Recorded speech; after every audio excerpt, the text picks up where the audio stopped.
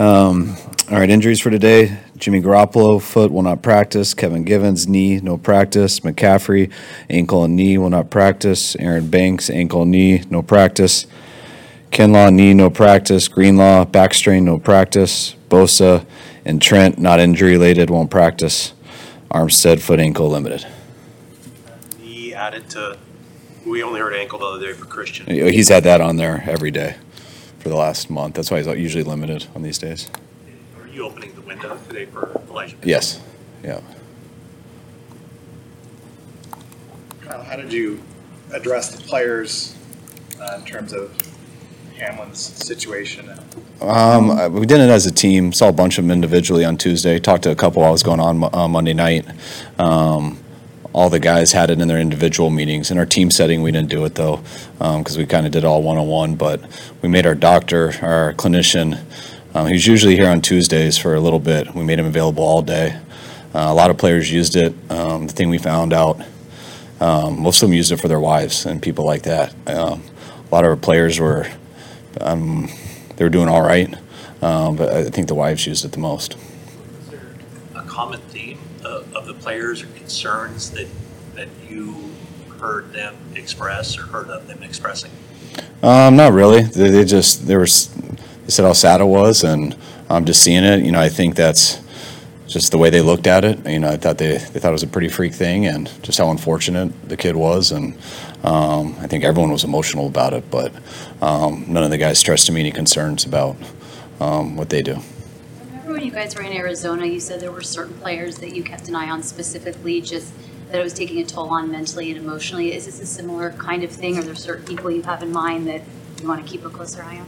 No, I don't think so. I think maybe if someone had a personal relationship with them, you would seek them out more than everyone. I think when it initially happens and you're not sure why or anything, you want to look into everyone. I think, by the time we got with them today, we spent a day and a half and just talking over the phone. I think they were in a pretty good spot with it, just the understanding of it and everything, and knowing how unfortunate it was for DeMar. But I think our guys, it's the saddest someone can be, but they're managing. From your own perspective, put yourself in McDermott's shoes in terms of how you might react in that situation, how you think it through, what you would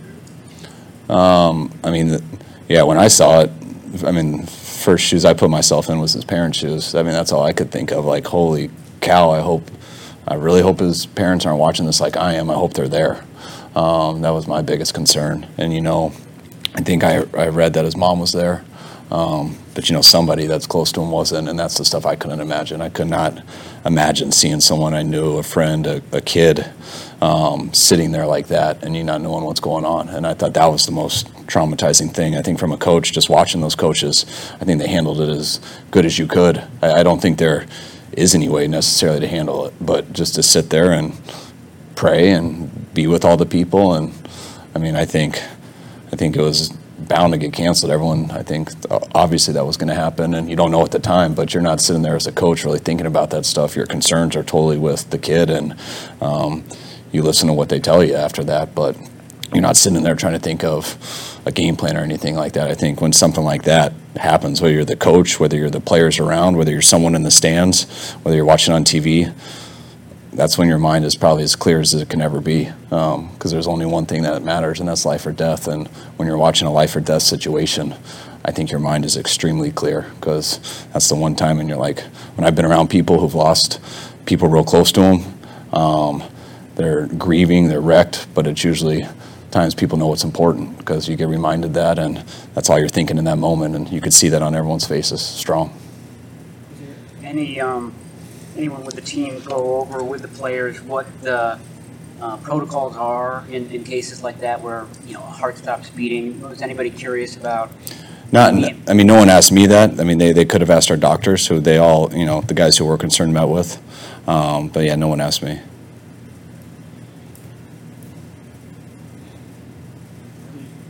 How do you guys get back to work? Is it as much as it can be, business as usual, or how do you go about this week? You go I mean, you got to do your job. I think everyone does. Whatever that is. I mean, it's real rough. It's real sad. But you got to work too. So that's what guys do, and you try to be there for each other. And I really heard for that team specifically because of knowing how many guys have such close relationships there. But you try to be there for everyone. Was part of you concerned that maybe that game was going to continue because players were warming up a little bit? Were you thinking, how is this game going to actually continue? I mean, I'm sure.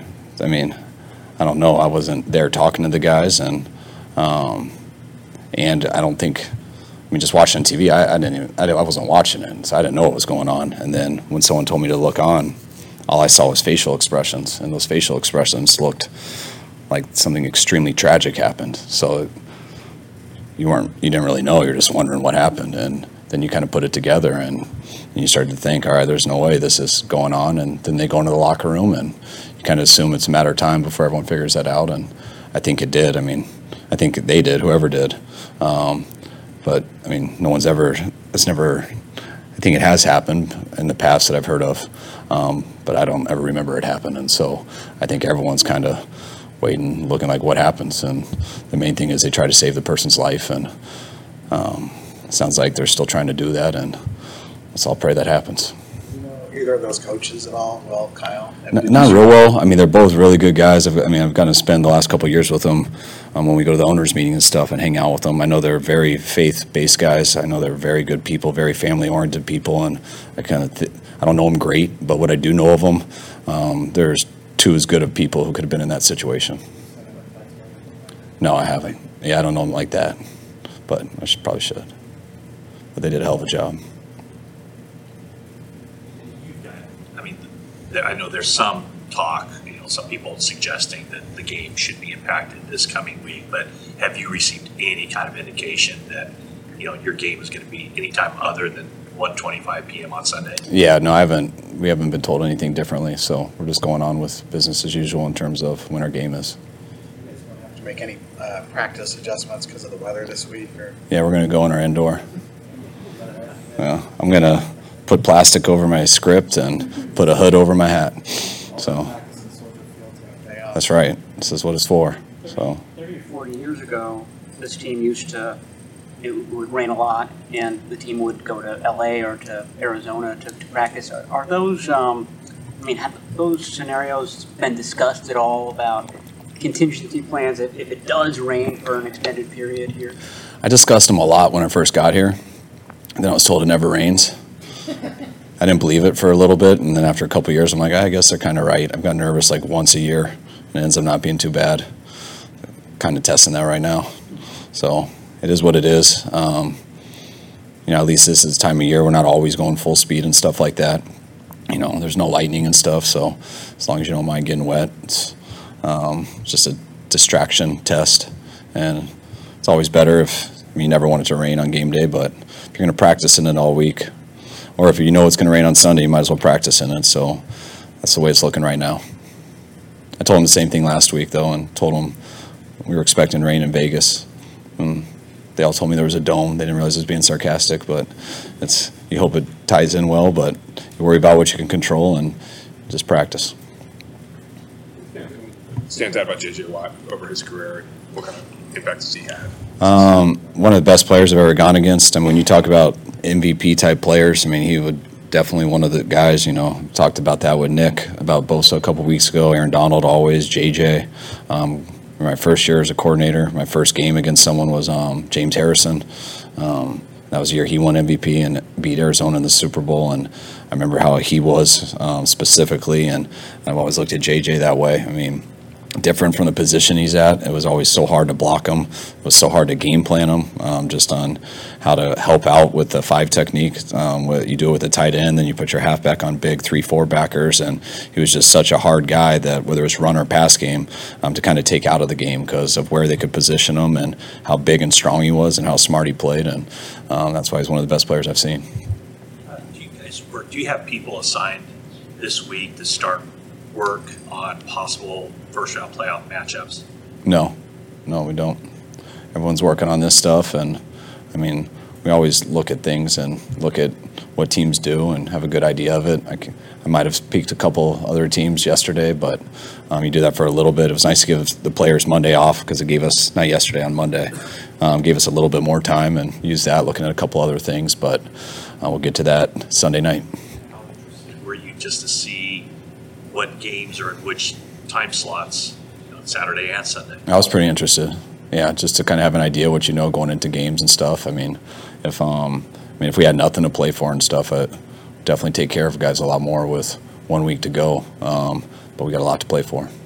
I mean, there's a scenario, obviously, with the Vikings playing in 10, and then Philly playing the same time you guys are playing, that, midway through that game, you'll have a pretty good idea if you can help yourself or not. Is that something that you talk about in advance, or is it something you plan for in advance, or is it kind of like got to handle it organically as it happens? I mean, I think about a lot of that stuff. I don't talk about it all. We'll see how it plays out, and we'll see what the situation is. And I know one thing, we would love to be the 1 seed, but right now we got the 2 seed, and we want to make sure we at least stay the 2 seed. In order to do that, we need to win. Maybe if Minnesota lost before us, that wouldn't be the case, but I'm counting on us having to win to get that, and we're not going to know until the game's over whether we have a chance at the 1 seed. So the way it plays out, to me, there's only one thing that guys should be worried about and our team should be talking about, and that's beating Arizona. Will you be getting score updates of the Philly game during the game, or do you not want to get that sort of thing? No, I don't really like people getting on that, doing that. I might look at the scoreboard here and there for replay and fall into the score, but we'll see. Two more guys. Kyle, there was on the 1st and 10 play, I think it was the last touchdown drive, when Purdy avoided the sack, they had the pressure coming from his left side, and he kind of flipped around, threw the ball out of bounds. Looked like he missed the hot read, but he ended up with a play that, lived to see another down, basically, kind of situation. As a coach, when you have a young player like that, as smart as he seems to be, do you correct that one a lot, or do you let it go and don't want to cloud his mind too much, given where you are in the season? No, you always correct that stuff. I mean, especially when they're bringing someone that you don't have a blocker for. That stuff can change based off of where our center is sliding, which sometimes you don't always know coming out of the huddle. That can be on a number of things, where we position our hot routes, where the motions are, where a player is we're trying to go to, where we think the blitz is going to. And sometimes that stuff changes, and if the quarterback doesn't know that exactly, you're going to get surprised. And what's been cool about Brock, when he does get surprised, he's got the quickness and stuff to sometimes be able to get out of it. And he did that and was able to save it not being a bad play. But you can't always count on making that guy miss. So you want to make sure that when someone blitzes, there's usually a hole in the defense right there. And that's usually where a hot throw is. And if you know that and you can decisively replace that blitzer, you're going to get into someone's hands with usually time to run. And that's the way when they do that on 1st and 10, usually it's 2nd and 2 instead of 2nd and 10, and that's what you're going to always do. And when it doesn't work, you're glad he's got other clubs in his bag. Rance, last one. He said he's been coached hard this whole season, but as he's shown he can do what he can do, and I'm sure there are higher expectations for him now. Can you coach him? I don't know, harder is the right word, but maybe coach him differently because he's reached this level, and you say, okay, let's try to push him this level. Yeah, you see what a guy's capable of, and I mean, you don't want to keep asking guys to do stuff they can't do. I hated when my coach kept asking me to run faster. I couldn't. But you start to see how a guy plays, and I mean, Brock knows how to play the position and stuff, and he's hard on himself. So, I mean, when you coach someone, you want them to get better, whether you're right, wrong, or whatever. It's just about getting someone better. And sometimes you got to understand the personality of someone. And even if you're saying the right coaching point, some people don't hear it the right way. And sometimes it can mess them up. So you got to find a way to get it to them. And just working his personality, it's been really easy because I don't really have to worry about how he's feeling that much. You just tell him what you see because that's what he wants. I mean, he likes to be coached. He's smart. He kind of has an idea of our philosophy on stuff, so he's going to watch it on his own. By the time he gets to me, I think he has an idea what I'm going to say. But the more he plays, the more stuff that comes up, and I don't care how good a quarterback plays.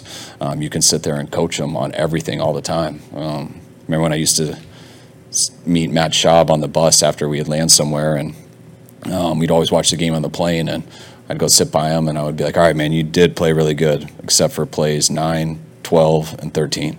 And he'd always go, well, what about the plays I played good on? I'm like, those don't matter. That's what we expect. And that isn't, I mean, but when you have guys who just want to be coached and you don't need to tell them 10 compliments before you tell them a coaching point, then it's a lot more fun. And I think that's how he gets better. What was your 40 time? 4.2. I was raised by a coach, and so every single time that the 40 came up in spring, my hamstring was too tight to run it 5 years in a row. So I would never let anyone get that on paper. But I was always good enough to run the shuttle. All right, guys. All right, guys. Thanks.